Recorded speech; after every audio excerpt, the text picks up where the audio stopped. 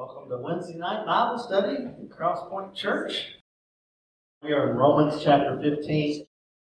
Hopefully we'll cover the first 16 verses, which is about half of that chapter. We've been on this series called Back to the Basics. If you have your Bible, turn to Romans 15, 1 through 16. Thank you for those who are not only here live and in person, but joining us via Facebook Live, and those who will join us podcast, which is my favorite way to listen to all of this, and also on YouTube. So let's begin with Romans chapter 15, verses 1 and 2. So we're to love and care for one another. We then who are strong. So there's some strong and some weak that we're going to talk about. We then who are strong, this is from New King James Version, ought to bear with the scruples of the weak. Now that word scruples is found in the New King James Version, not found in King James, but we're going to talk about what that means.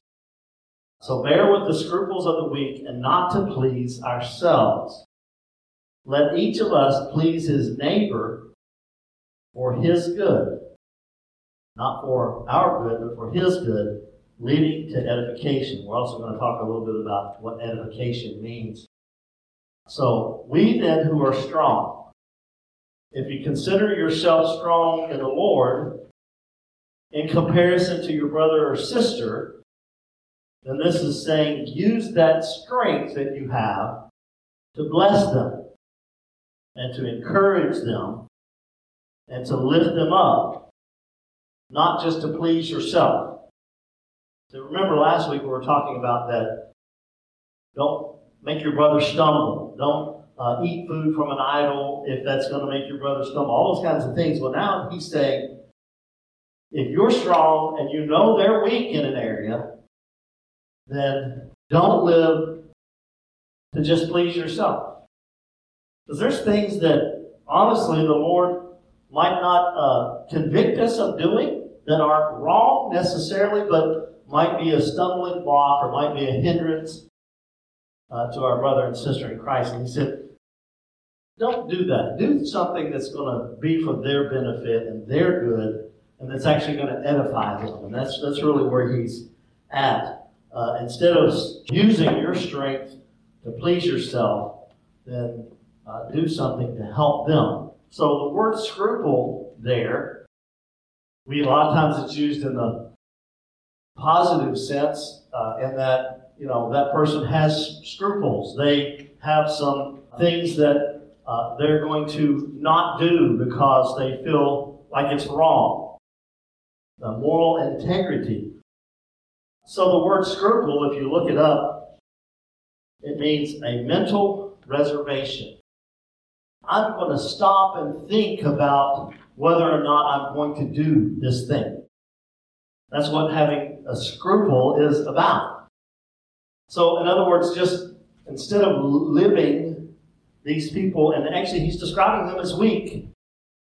So instead of just going about living life with freedom and the way, the Lord kind of intended us to do, these folks who are weaker are worried about a little bit of everything. Am I going to sin? Am I going to miss out if I do this or that? Or worried, did I eat some meat? Did I eat something that had been offered to an idol? So it's a mental reservation. Another way of saying that is an ethical consideration that inhibits action.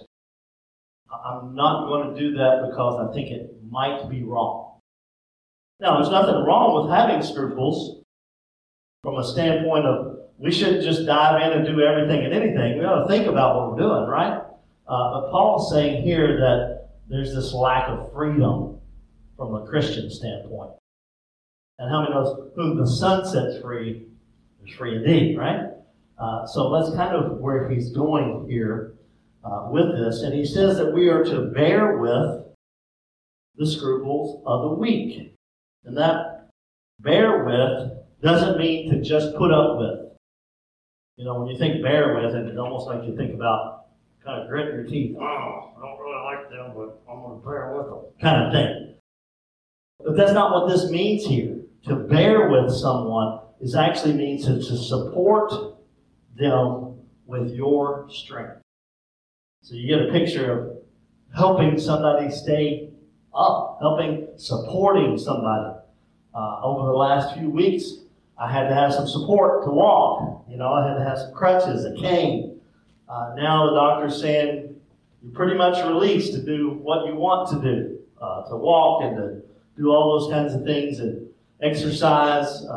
He said, just don't run. And I just kind of chuckled and I said, I haven't ran in a long time.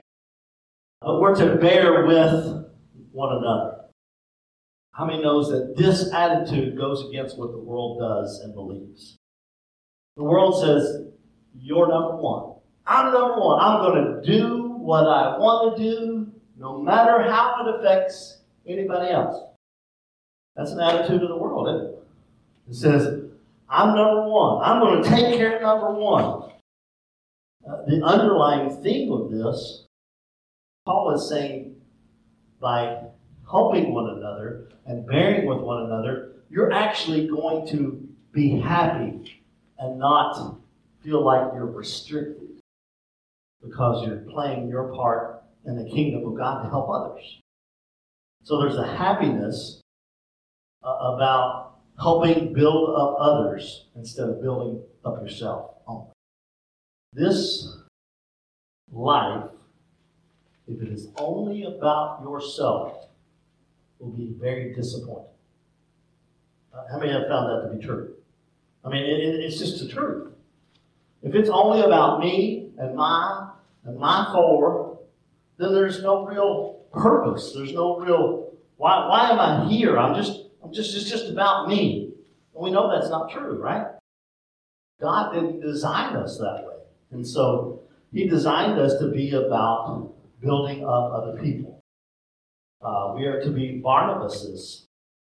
We don't hear a lot about Barnabas, but Barnabas, literally his name means encourage. And that's what we're supposed to be, right? For one another. When you see your Christian brother or sister doing what God's called them to do, or working for the kingdom, hey, bless them, encourage them. Oh, I appreciate what you're doing. There's nothing wrong with that at all. We need to do that. And let us please our neighbor instead of just ourselves.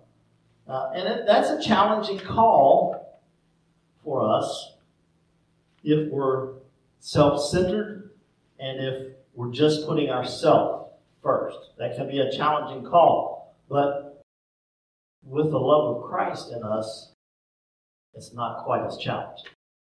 God calls us to be, we're to be like Jesus. Jesus put others first. He could have, and he even said this, I could have called 10,000 angels and kept me from going to the cross. I didn't have to do this. I did this for others. When we look at that, and Paul says a very similar thing, by the way, in Philippians chapter 2. It really mirrors this, chapter 2, verses 3 and 4. And he says, let nothing be done through selfish ambition or conceit, but in lowliness of mind, let each esteem others better than himself. Let each of you look out not only for his own interest, but also for the interest of others. That takes it a step farther than sometimes we want to go. We're to treat others even better than ourselves. Not just as ourselves, but even better, is what Paul's saying in Philippians. So that is quite the challenging call. Because we're strong, how many knows when you're strong, there's responsibility about being strong? And we're to help one another. Let us please our neighbor for his good. We're not to be just about pleasing ourselves. So, and this, we do all of this leading to edification. When I say edification, what do you think about? What does that include? If you're doing things to edify somebody or edify the church or edify the body of Christ, what does that look like? To lift someone up, Kate? Bring them to maturity. Somebody else? Improve. To build up. Okay, so edification is about improvement of another person. It's instruction that helps them to improve morally or intellectually. But that's kind of the definition of edification. So it's teaching. Like, did you know that teaching is a gift? It's in the Bible, and it is a gift, and it edifies the body of Christ. Just like preaching, just like all of those gifts edify. Prophecy edifies the church. Word of wisdom, word of knowledge, tongue interpretation, those are all gifts that edify the body of Christ. In other words, they improve us. They help us. I was so blessed this week.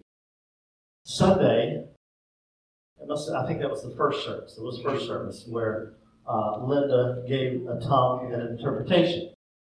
So she gave a tongue and interpretation, and it talked about not going to the right or to the left, but to walk in the way of the Lord. Walk ye in the way of the Lord is what it says. Walk straight. In other words, stay in line. Do what I've called you to do. Don't look over here. Don't look over there. I thought, I know that was the Lord, but I couldn't identify with it. I was like, I know that was the Lord, but I'm not connecting with that. And I thought, I know she didn't miss it. I mean, I just knew she didn't miss it. It was just too evident it was a word from the Lord. But I personally did not connect with that. Then I had somebody come to my office yesterday, and they said, wow, what a service. That word was directly for me. And I was just like, thank you for telling me that, because I knew it had to be a word of the Lord, and it was for somebody. And so it connected with right where that person was in their life. They were at a point of decision. Do I do this? Do I do that? Do I continue in the path that I'm in? What do I need to do? I mean, they were in a state of truly asking the Lord, what do I need to do? And God answered. That is edification. Teaching and Spirit-led words that give us direction and instruction and keep us going. Isn't that exciting? I mean, that's really neat how God just does that. Verse 3 and 4. So, Paul says we're to edify, lift up one another, and then he says, I got an example for you. Guess who his example is? Christ, right? Jesus. For even Christ did not please himself. That's not why Jesus came. He didn't come to say, I'm going to go down there on that earth that I created, and I'm just going to mess with them people. He didn't do that. He came not to please himself, but literally that all, that's what the Scripture says, might come to a knowledge of salvation through him. He come to seek and to save the lost, the Scripture tells us. And so it wasn't for him, it was for us. He wasn't pleasing himself. But as it is written, the reproaches of those who reproached you fell on me. For whatever things were written before were written for our learning. See this principle of learning? Edification, learning. Whatever is written were written for our learning, that we, through the patience and comfort of the Scriptures, might have hope. That's why you need to be in church. Hearing the Word of God. So you develop what? What are those things that you're going to develop? Patience. None of y'all need patience. Just me. So that we can develop. Hey, look at that last verse 4. That we, through the patience and comfort, so we're learning and developing through the Scripture, patience and comfort, so that we can have hope. Now this world, surely this world doesn't need hope, does it? Not just this world, but we need it, right? Now how many knows that you can find all of those things by studying on your own? You can. I'm not saying that you won't ever find patience, comfort, or hope in the Scriptures for your self-study. But there is something special. And I'm not just saying this because I'm a pastor. I'm saying this because I know it to be true. When we come together and we hear the word together and we're edified together, then there's a special release of God's Spirit to grow us and to mature us and to develop us into, as a body, what He's called us. We were designed to be together. And, the Word tells us that we're to be together even more now when we see the day approaching than even before. And we're seeing the opposite in some arenas. Some people are staying home. Now, I know there's times people are sick. So even Christ did not please Himself. So Jesus is our ultimate example of someone who did not just please Himself, but He put others first. Paul develops this same idea in Philippians, again, chapter 2, verses 5 through 11, of putting others first. Paul's work agrees with itself. What he wrote here in Romans, he agrees with himself in Philippians. And when you read the Scriptures, you should be looking for that kind of stuff. That might be good. Sometimes I think I might need to teach on how to study the Scriptures. What are we looking for? How do we interpret the Scripture? I mean, notice that I'm getting off the subject a little bit, but we interpret the Scripture by the Scripture. Right? Not by how we feel. I don't like that one, so I'm going to move on. But if you do that, you're going to run across it somewhere else again, because the Word interprets itself. You interpret Scripture by Scripture. And so you'll see a theme running throughout the whole Bible. The theme of salvation. The theme of grace runs through the Old Testament and into the New Testament. The theme of God's mercy. All those kinds of themes. And so those are ways to study the Bible. Jesus is that example. He suffered. He suffered for our sake, for God's glory, instead of for Himself.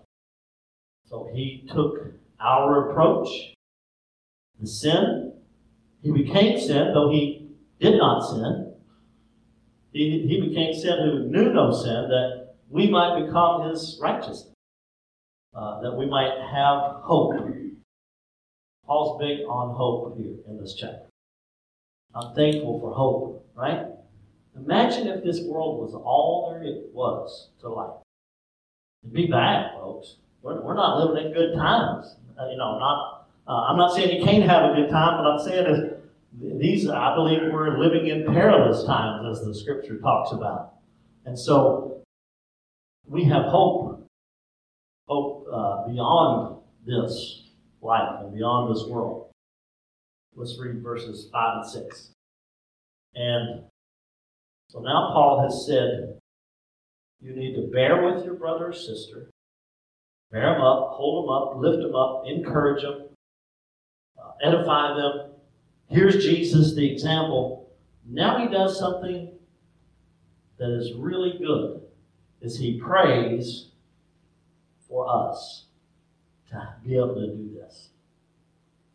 It's not natural to look out for the other person. It's supernatural. It's God's Spirit. That's the only way we can do it. And so Paul is saying, I'm going to pray for you so that you can do this, so that you can help others. And he says, now may the God of patience and comfort grant you to be like-minded toward one another. What kind of like-minded? Like what he just talked about, like Christ. We're to be like-minded. Have patience and to comfort others, like it says in the line just before that, right? According to Christ Jesus, that you may with one mind and one mouth glorify the God and Father of our Lord Jesus Christ. Paul is not just saying, you do this singularly. You act like Christ. You build up your brother and sister. He's saying, let's all do this. Like-minded, one mind, and we are to have one mouth to say the same thing, to build up other people. I don't know if you build up or tear down with your words. And so we're to have one mind and one mouth to glorify God. And we glorify God when we build up others. You want to glorify God? It's not through the awesome things that you'll do. It's through building up other people. That's what he's saying here. I'm not saying you can't do anything great for the Lord. I'm saying we forget about building others up as a great thing of God to do, right? Can I tell you, it absolutely thrills me. And up to any teacher, I don't care if you're a pastor or a teacher or just maybe you are mentoring somebody or you're just an encourager, it ought to thrill you when somebody begins to mature and grow in the Lord. You should not become jealous. They might surpass you. Praise God if they do. And so you're to be have one mind and one mouth, glorifying God. Our God is a God of patience. I'm so glad He is. He's a God of patience. And He's not in a hurry. How many ever tried to hurry God up? How did it work out for you? Because God doesn't get in a hurry. He's not about microwaving, convection ovens. He's more like about crock pots, sitting in the oven all day long. It may be in the fire like Shadrach, Meshach, and Abednego. You know what I'm saying? God is a patient God, and He's developing us, and He's not in a hurry. But in general, His nature is that He's not in a hurry because He's not worried about it. Not like we are, right? He's a God of patience. This is hard to do. Have you ever seen your child? I'd be an adult, but mostly little kids when this kind of thing happens. And they're struggling a little bit, and you can help them, but you know you shouldn't. And you should let them develop. And you should let them build some character. You should let them build some confidence that they can do something. And that's the way God is. And I want to say, God, get me out of this. I don't like this. This is hard. This is tough. I'm already tough enough, God. I'm already strong enough. I already have enough confidence in you, Lord. Get me out of this. But He's not in a hurry. He really isn't. And He's developing us as His children into people who can be like Shadrach, Meshach, and Abednego and say, our God can, but even if He doesn't, we're not going to bend, we're not going to bow, we're not going to break, and if we have to go through the fire, we're going to go through the fire.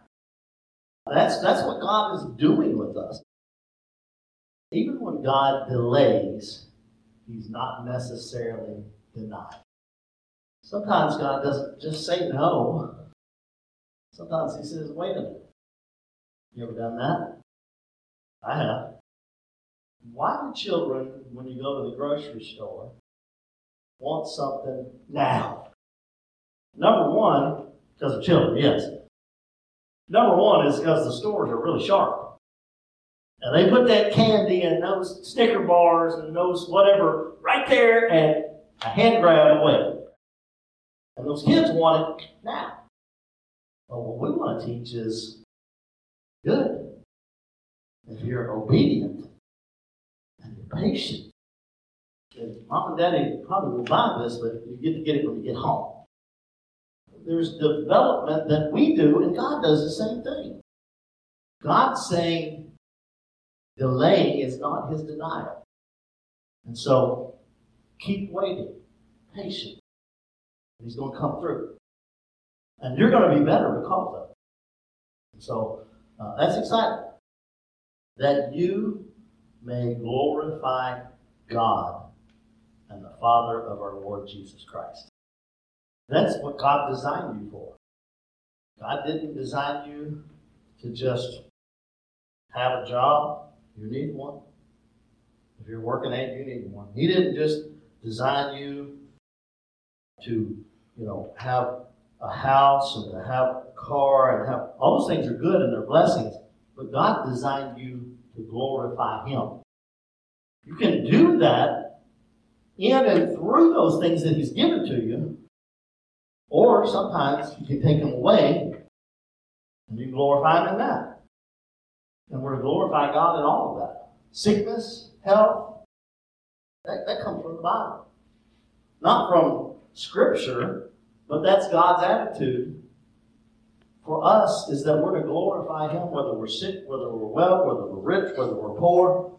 All of those things, we're to glorify God. And so that is a biblical principle that we look at. All right, let's read verses 7 through 13. Now, let me be honest. Sometimes I struggle with certain scriptures. Sometimes it's because I don't like them. And sometimes it's because they're difficult even for me to understand. Even after I get out my good commentary, and I'm like, man, this is a lot. And I've struggled with some of this, just to be honest with you. Maybe I understood it some, but when you teach, you understand it to be able to give that knowledge to somebody else. And sometimes that's not quite as easy as just understanding yourself. This is not the easiest passage, these next few that we look at. Therefore, receive one another just as Christ received us. That's important. We're going to come to that. If you underline in your Bible, that's an important passage. And it goes right along with what he's been saying. Hey, build each other up, lift each other up. Jesus is the example. And then he said, you need to be like Him and receive one another just like Christ received you. Now think about this. I'm going to say it. Don't answer. We're going to move on, but we're going to get to it. How did Christ receive you? How did He receive you? We're to receive others just like that. Don't answer yet. To the glory of God. Now I say that Jesus Christ has become a servant to the circumcision for the truth of God. Who's the circumcision? The Jewish people, right? To confirm the promises made to the fathers, talking about the ancestry of Israel here. And when they talk about the fathers, it goes all the way back to Abraham, Isaac, Jacob. That's who He is the God of, right? And that the Gentiles, so now not just Jews, but Gentiles, might glorify God for His mercy, as it is written. For this reason I will confess to you among the Gentiles. So, God didn't leave us out. That's a theme that runs through Romans. That the Gentiles are part of God's plan. And sing to your name. So there's a theme of praise that he's about to go into. And again he says, rejoice, O Gentiles, with His people. So he's saying, hey, the Gentiles got something to sing and rejoice about. They weren't left out. God's in their plan. It's good news. And rejoice with His people. And again, praise the Lord, all you Gentiles. Laud Him, all you peoples. And again, Isaiah says, there shall be a root of Jesse. Who's that root? Christ. Jesus is in the direct lineage of David. Direct lineage of David. He comes from the root of Jesse. Who was Jesse? David's father, right?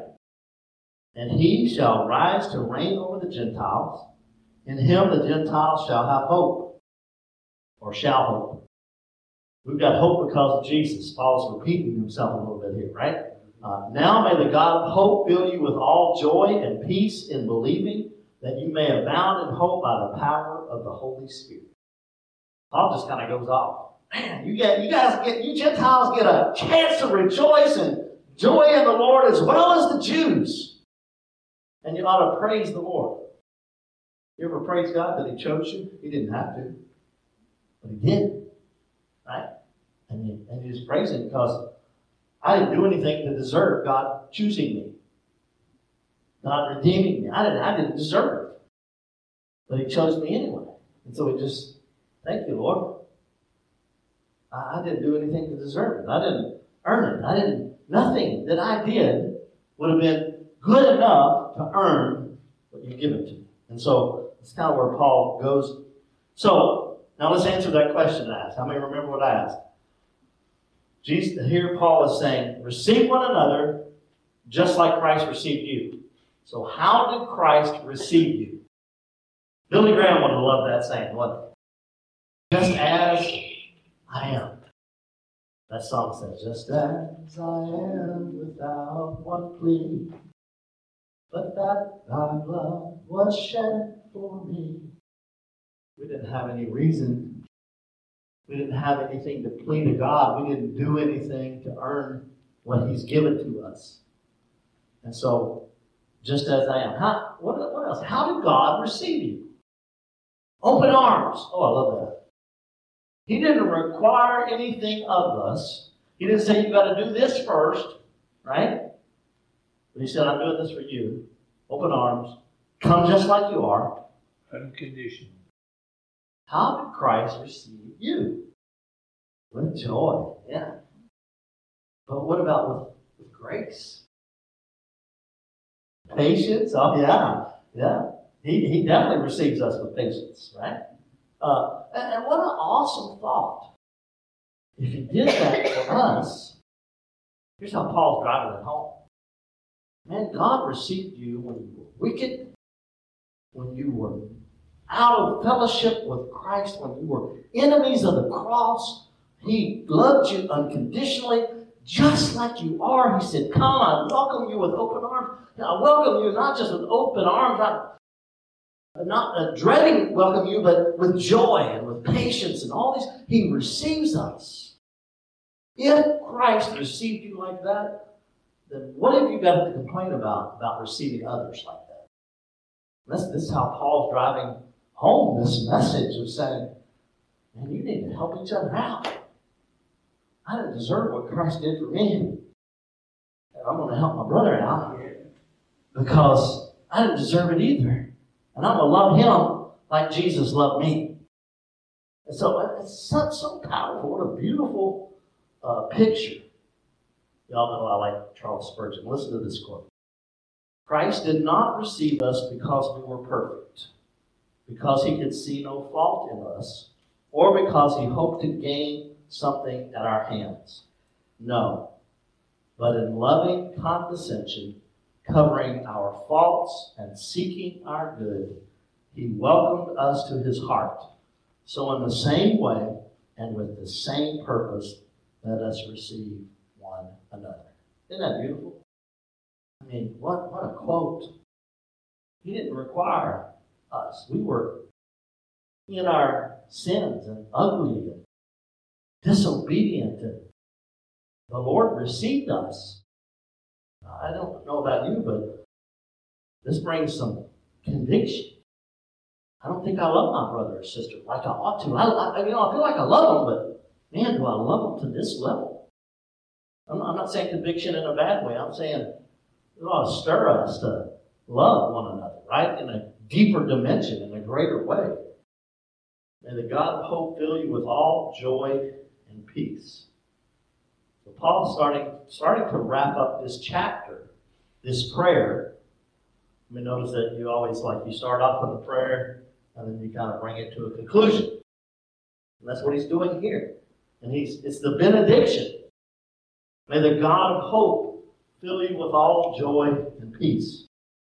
Paul is putting into action what he's just said we ought to do. You know, when you pray for others, you're treating them like what Paul has said to do. How many of us, I'm raising my hand, are guilty at times of just praying for me, my wife, and my kids, and maybe a few friends that are real close? I'm just being honest. We're here together, right? How do we bless others? Maybe we're not super close to everybody in the church. It's kind of hard to do. You know, there's not 100 or more of us if everybody showed up. It's so hard to be really personal with people, but you know how you can bless them? Pray for them. We are creatures of habit. May the God of hope fill you with all joy and peace. Let's read verses 14 through 16. Paul's written, at this point, after we read these two verses, almost half of this chapter. And now he's going to tell us why. This is Paul's reason for writing this portion. Now I myself am confident concerning you. In other words, I've got some confidence in you. He's talking to the Jewish believers who are in Rome, the church there, my brethren, that you also are full of goodness. You're good people. That's what he said. You're good people, filled with knowledge, able to admonish one another. Nevertheless, brethren, I've written more boldly to you on some points as what? Reminding you. That's what Paul's doing. He's reminding us of something. Reminding you because of the grace given to me by God that I might be a minister of Jesus Christ to the Gentiles. He's reminding them of all the things that he just said. Not that you didn't know it. How many ever come to church before? I know this has happened, so this doesn't offend me. And you're like, I didn't learn anything new today.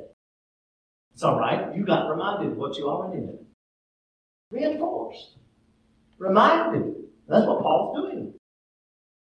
So he's reminding them of this because of the grace given to him by God. And then he goes on down through this, that the offering of the Gentiles might be acceptable. That's kind of key too. So Paul, in this prayer, it's like a priestly prayer. Paul was praying like a priest would over the Gentiles who were here in Rome. And he's saying, I'm offering the Gentiles like a sacrifice, that they might be acceptable, sanctified by the Holy Spirit. So why could Paul say this? Because he was called to the Gentiles. And he's a priest over the Gentiles. Now, doesn't mean that, ultimately the priest of the household of God is Christ, right? But he's an under-shepherd. Jesus called him, the Lord called him to be one who would minister to the Gentiles. So he's reminding them. Paul wrote to remind them of what they already knew was the right thing to do. You ever made up your mind you're going to do something you knew it wasn't quite right? But you're just going to get revenge, or you're just going to get justice, or you're just going to get... And then somebody, or the Lord, says, now, that ain't the right thing to do. And they just remind you of what you already know is the right thing to do. And that's what Paul's doing here. He's reminding them of what is already the right thing to do for them to do. I tell you, the Holy Spirit does a great job of that. Doesn't he? You ever get ready to do something and the Holy Spirit said, you know better than that. Does the Holy Spirit talk to you like that? Because he talks to me like that. In the right attitude and with love, we're to do that with others. You got to quantify that. Don't walk up and slam somebody. Do it in love. If you know that they're not doing right, they know the right way, sometimes just a gentle nudge. Man, I love you, and I know what you're going through, and I know how hard it is. This is what you're doing. And the Lord wanted me to just come by and encourage you. Just don't go to the right in that tongues interpretation. Don't go to the left. I know you'd want to get justice. I know you would want to get revenge. I know you would want to do it your own way. I know. But do it like the Lord would want you to do it. Sometimes we don't appreciate it at the time, but that's what God has called us to do and to receive that. How many of you have ever had to receive correction? I'm raising my hand. I've had to receive correction before. Sometimes from my pastor, sometimes from my bishop, sometimes from a loving member of the congregation. I've not gone too far to not need correction, but neither of you, right? And as long as we do it in love, then we're in the right attitude. Well, let's go through the questions and then we'll come back and see if there are other questions. So, according to verse 1, what two things should a strong person do? Help the weak. Don't please yourself. Don't be in it to just please myself and help build up other people. The weak. So what does the word scruples mean? A mental reservation. A consideration, an ethical consideration that inhibits action is another way to put that. That's a long description. So mental reservation is much easier. moral hesitation. So there's is this right? Is this wrong? Should I do it? Should I, that kind of thing. And we're to not cause that person to stumble, build them up, help. Question 3, what does edification mean? Instruction to improve. That's good. All right. Who did Paul use as an example of someone who did not please himself? Jesus or Christ. What kind of attitude are we to have with one another? Like-minded. In other words, like Christ, right? Like Christ had. Patient, comforting is 2 words that are up above that in the sentence before. Verse 7, question 6, fill in the blank. Therefore, receive one another just as Christ has received us. I hope you got something out of that, because that really touched me. We want to receive others like Christ has received us. When somebody walks, and I pray to this effect, sometimes I go stand on that balcony and I look out, and I can't see all of ourselves, I'm not saying it, but it's kind of an elevated place, and I look out over this little community here, and I just pray, God, help us to receive people. Because God can send people and we don't receive them. You hearing what I'm saying? And because we have a mentality of what they ought to look like and act like and dress like. And so help us to receive them like you received us. I wasn't what I ought to be when I came to Christ. Neither were you. I was 7 and I was not what I ought to be. On what grounds did Christ receive us? You guys answered a lot of those. Okay? Just as I am, grace, mercy, patience, all those things. He received us that way. Question 8. Why did Paul write to them? To remind them to do what they knew was already the right way to do.